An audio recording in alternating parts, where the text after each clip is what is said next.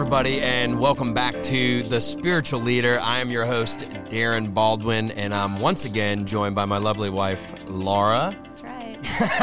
It's been a while. Don't shout me down because I'm preaching real good. I didn't know if I was going to get asked back, so it's well, we had those crazy ladies from Tulsa, Oklahoma with us.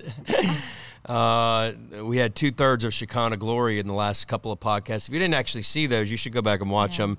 Laura, but that last podcast with Shekinah Glory really stirred something in me. And, oh, man, this is so good. You're in for a treat today. They got to talking about the church, the local church, and they talked about how the number one thing that's kept them through 45 years of ministry has been their connection to a local church and a pastor. Good. Yeah, it's just mind-boggling how that can be so, but there's a spiritual principle in that. And Laura, what just got me jacked up for a minute there was just the thought that you and I have dealt with people in the last several years that really, they have issues with the church. Yeah. And it's now this new modern, whatever wave that people are, they're all coming out and saying the church is no good, the church is not doing its job, the church is off track, the church is irrelevant, all these other things from A to Z.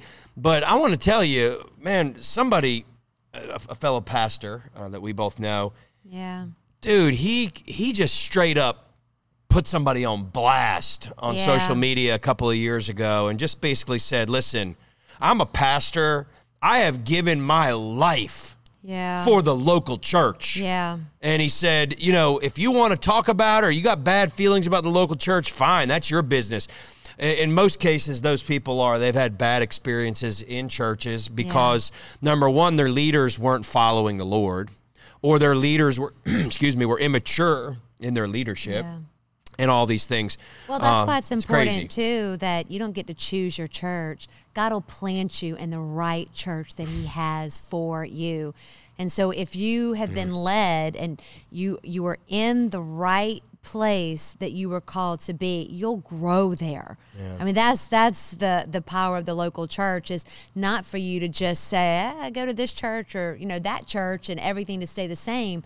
But your roots should go down, and what you're being fed, what you're being taught, it should produce something in you. There should be fruit. I love that. And, it's just kind of one of those things. You're right on. And most of the modern Christianity world, people just kind of look for the coolest church, latest church. They'll leave a church that God has actually planted them in to go to the latest, greatest. Well, this guy's, man, they got 10,000 people there, and he's anointed and this and that. But actually, God didn't never call him to go to that other church. He called them to be faithful where he planted them.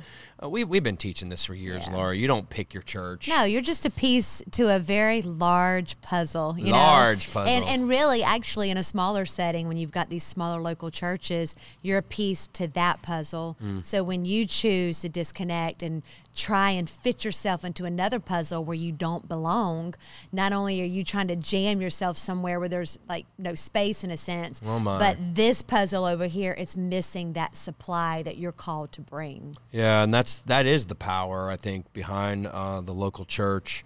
I wrote a book last year called One Church, and I want to have one of you guys grab that, and we'll show it at the end. It just talks about the need for us all to come together, right, as one body, which we're going to get into in just a second in some scriptures. But the body, the church is not a religious organization. No. It's not, you got Christian faith, and you got the Catholic faith, and you got the, these, whatever branches of Christianity, and then you got the other religions. No, the church is literally the body of Christ. Yeah. And it's those that have been born again. Let me just finish this thought real quick. The body of Christ, those that have been born again, they literally are joined to Christ. So they become a member. They're a member. Yeah. If you're born again, you actually became a member of Christ, or as Scripture says, the body of Christ. Now, the Scripture teaches in a couple different places. You can hand me that. Thank you, sir. Here it is, One Church. Get your copy today. Okay. It's actually a powerful book, but it is. they were saying, like, you join yourself to that body. Like, the Bible teaches about this. Yeah. And it says how important, coming together as a body is. But think about this. If you only have half of your body functioning, you're going to be pretty much useless.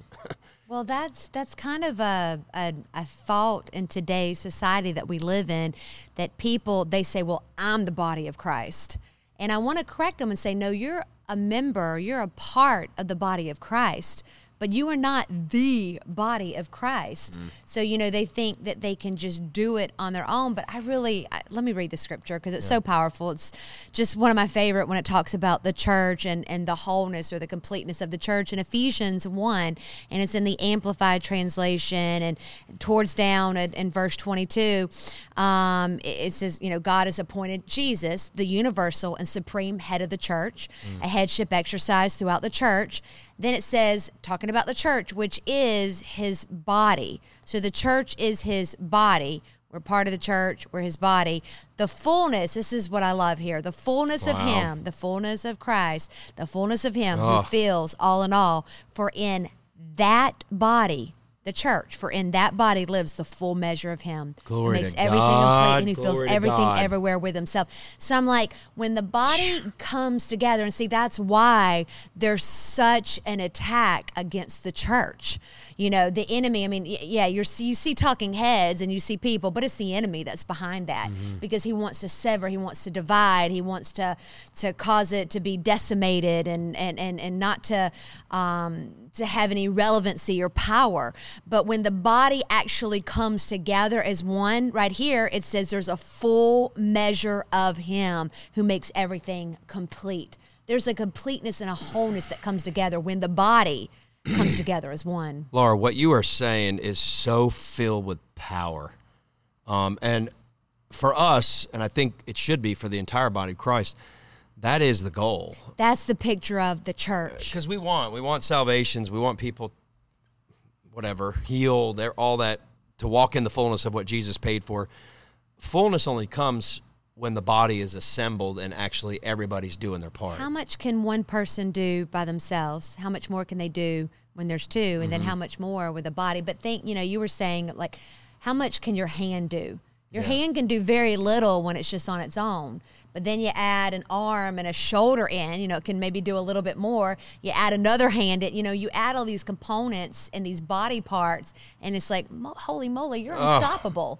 Before you couldn't, take 2 steps, and now you could go run a marathon if you so choose, because you have each and every body part that's connected and that's, fully operational. So we could see, we're realistic when it comes to, strategists would tell you, in order to get where you're going, you have to first know where you are, right? So, you ever see the map? You go in the mall, back in the days when we used to go to malls, you get the map and it shows you are here. Well, I'm trying to get over here to, Dillard's or something.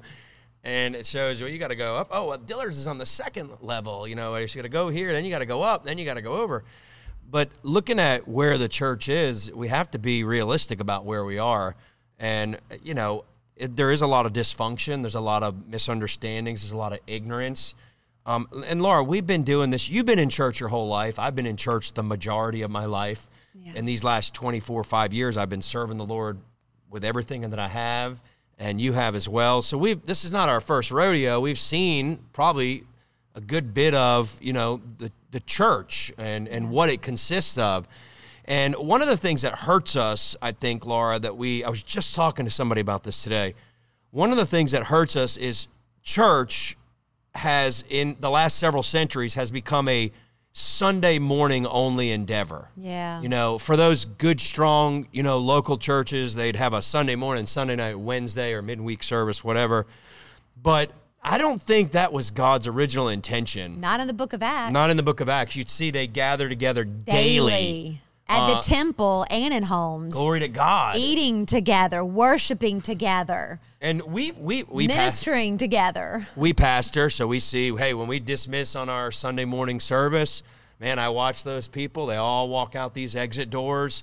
And I thought to myself on hundreds of occasions, like, They're going right back into the world system that we've been called out of. And I don't mean that the wrong way. You could misinterpret that, and that's not my intention, but meaning we only get them an hour to 2 hours a week. Now, that's only for the people that actually come to church every week. Every week, yeah. I mean, you got folks now, the current statistics show that the average church-going person goes to church once every 3 weeks. And it's probably changed since the pandemic. Since the pandemic started. Yeah. Now it's probably way less or potentially less. So you have God saying we're a body, and then you have the average, I'm talking about probably good Christian person. Yeah. People that actually love God, believe God, maybe are tithers and givers, and their commitment level is at a once every 2 to 3 week, interval as far as their regular church attendance. And Jesus said he's the head of his body. Yeah. Somebody said, yeah, but do you have to be at church to be a part of the body of Christ? Well, we were just talking about this, and you looked up that word, which... Well, because I was going to say there is a lot of that going around like right now. Oh, God, you should read that quote if you haven't. Is it important? Like, is it necessary? Is it essential? Is it essential? I can listen online. I can get my preaching. I can get my praise on. I got Joel Osteen, dude. I got him on the TV. I'm staying home. I'm drinking coffee on the couch in my pajamas watching Joel Osteen. I'm going to be blessed. I'm going to be blessed. You can get all those things, but see, then you're only thinking about yourself. And you're not thinking about anyone that is connected to you. You're not thinking about the supply that you bring to that house. God. You don't understand the power behind a corporate anointing. There's individual anointing, but there's a corporate anointing. It's superior, and it's far more powerful than an individual anointing. I've never heard you say that before. There's something supernatural that takes place when the body of Christ comes together. So is it important for you to gather weekly and, bi-weekly and daily with other believers? It is absolutely important. Is it necessary? It is necessary. So the quote, did you want me to read which quote? I want you to read whatever you want to read. Oh, I don't.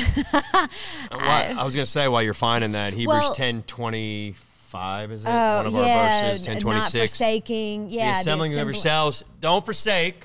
Okay, listen to this. Hebrews 10:25. Don't forsake the gathering together physically of yourselves. And then it says, as is the manner of some. Yeah. And he said...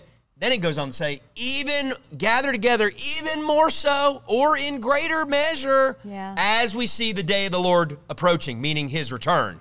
Well, the Passion says, this is not the time to pull away and neglect meeting together as some have formed the habit of doing. Because I'll tell you, it's easy. I remember when I was going off to college many years ago, and, I was born and raised in a pastor's home. I was in church every time the doors were open, but my father, and I was going to a Christian university in college, but my father told me his words of wisdom as I was leaving. He said, Laura, he said, you find a local church the moment you get there, and you go every week. He said, because if you miss 1 week, it's easy to miss 2. It's easy to miss 3.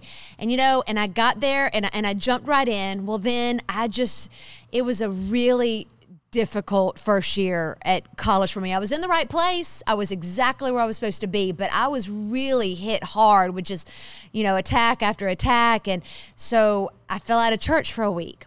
I was just kind of down in the dumps, not feeling great. Next thing I knew, I fell out of church 2 weeks. I fell out of church 3 weeks.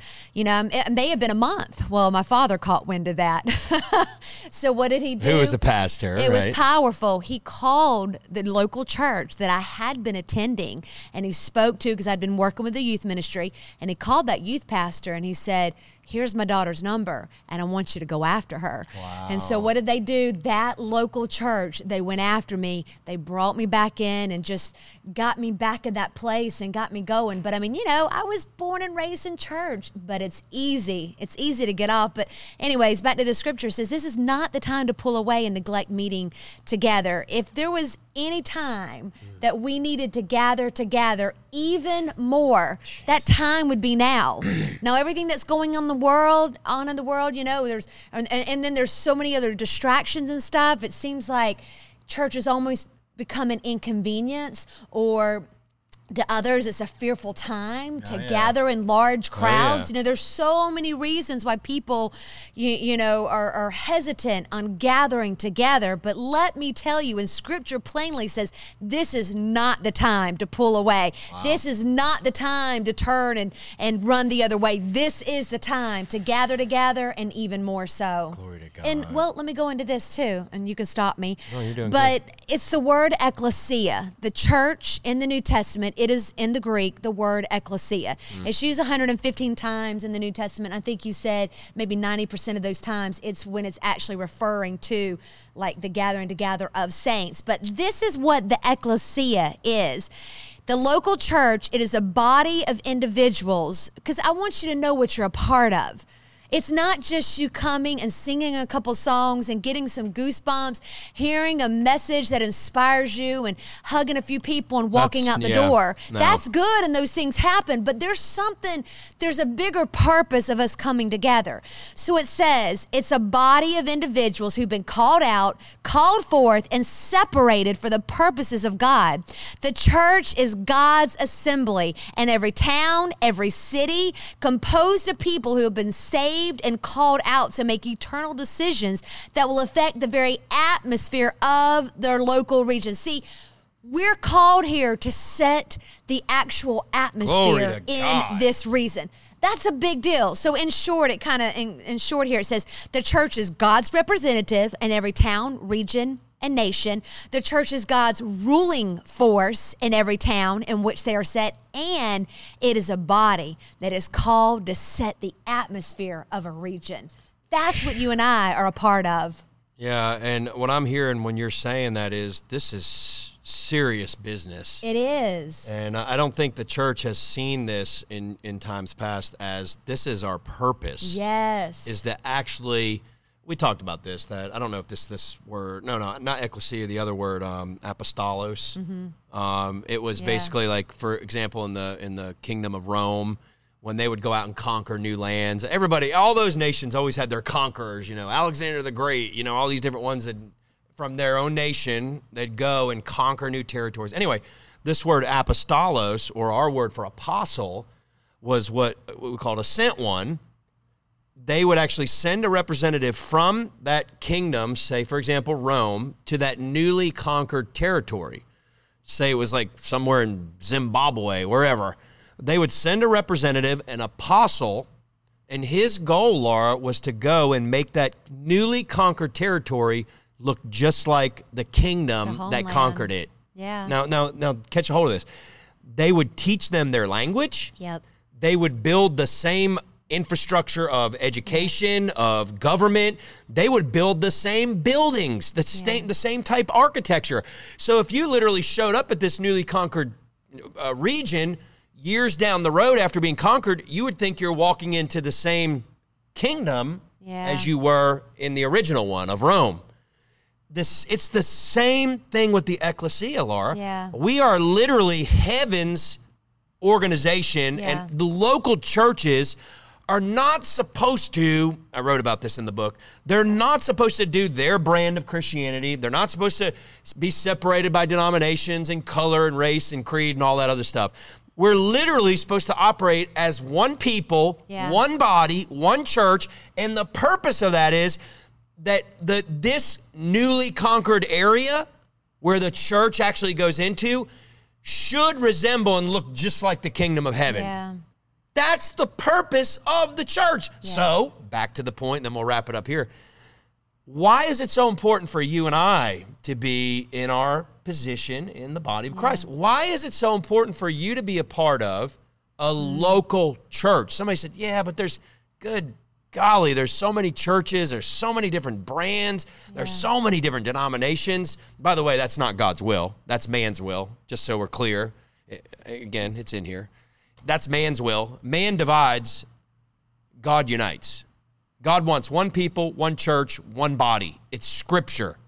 Amen. Somebody says, does that mean my denomination's of the devil? No, it means that just somewhere along the line, man separated and made their own brand of Christianity. That's just not God, okay? God unites. But he wants us coming together because he wants us to literally turn our regions upside down for there to be such mass releases of power, salvation, the Holy Spirit moving, miracles, signs, wonders, healing, deliverance, prosperity. This is the kingdom that we come from. Yeah. So the ecclesia, the local church, is here to do that. Yeah. And guess what? There's a reason that the Holy Spirit, through these New Testament writers, Laura, called us a body. Yeah. Because right now, listen, we live with this reality every day. There's a shortage of people, members in the body. And like you said, this is not the time to draw back. No, it's an right? exciting time. If we can get a hold of this revelation, you belong in a local body. Yeah. You don't choose where you go. The Lord actually lets you know where he wants you. Yeah. That's the way this works, right? We're going to get into some of this stuff in some podcasts as we move forward.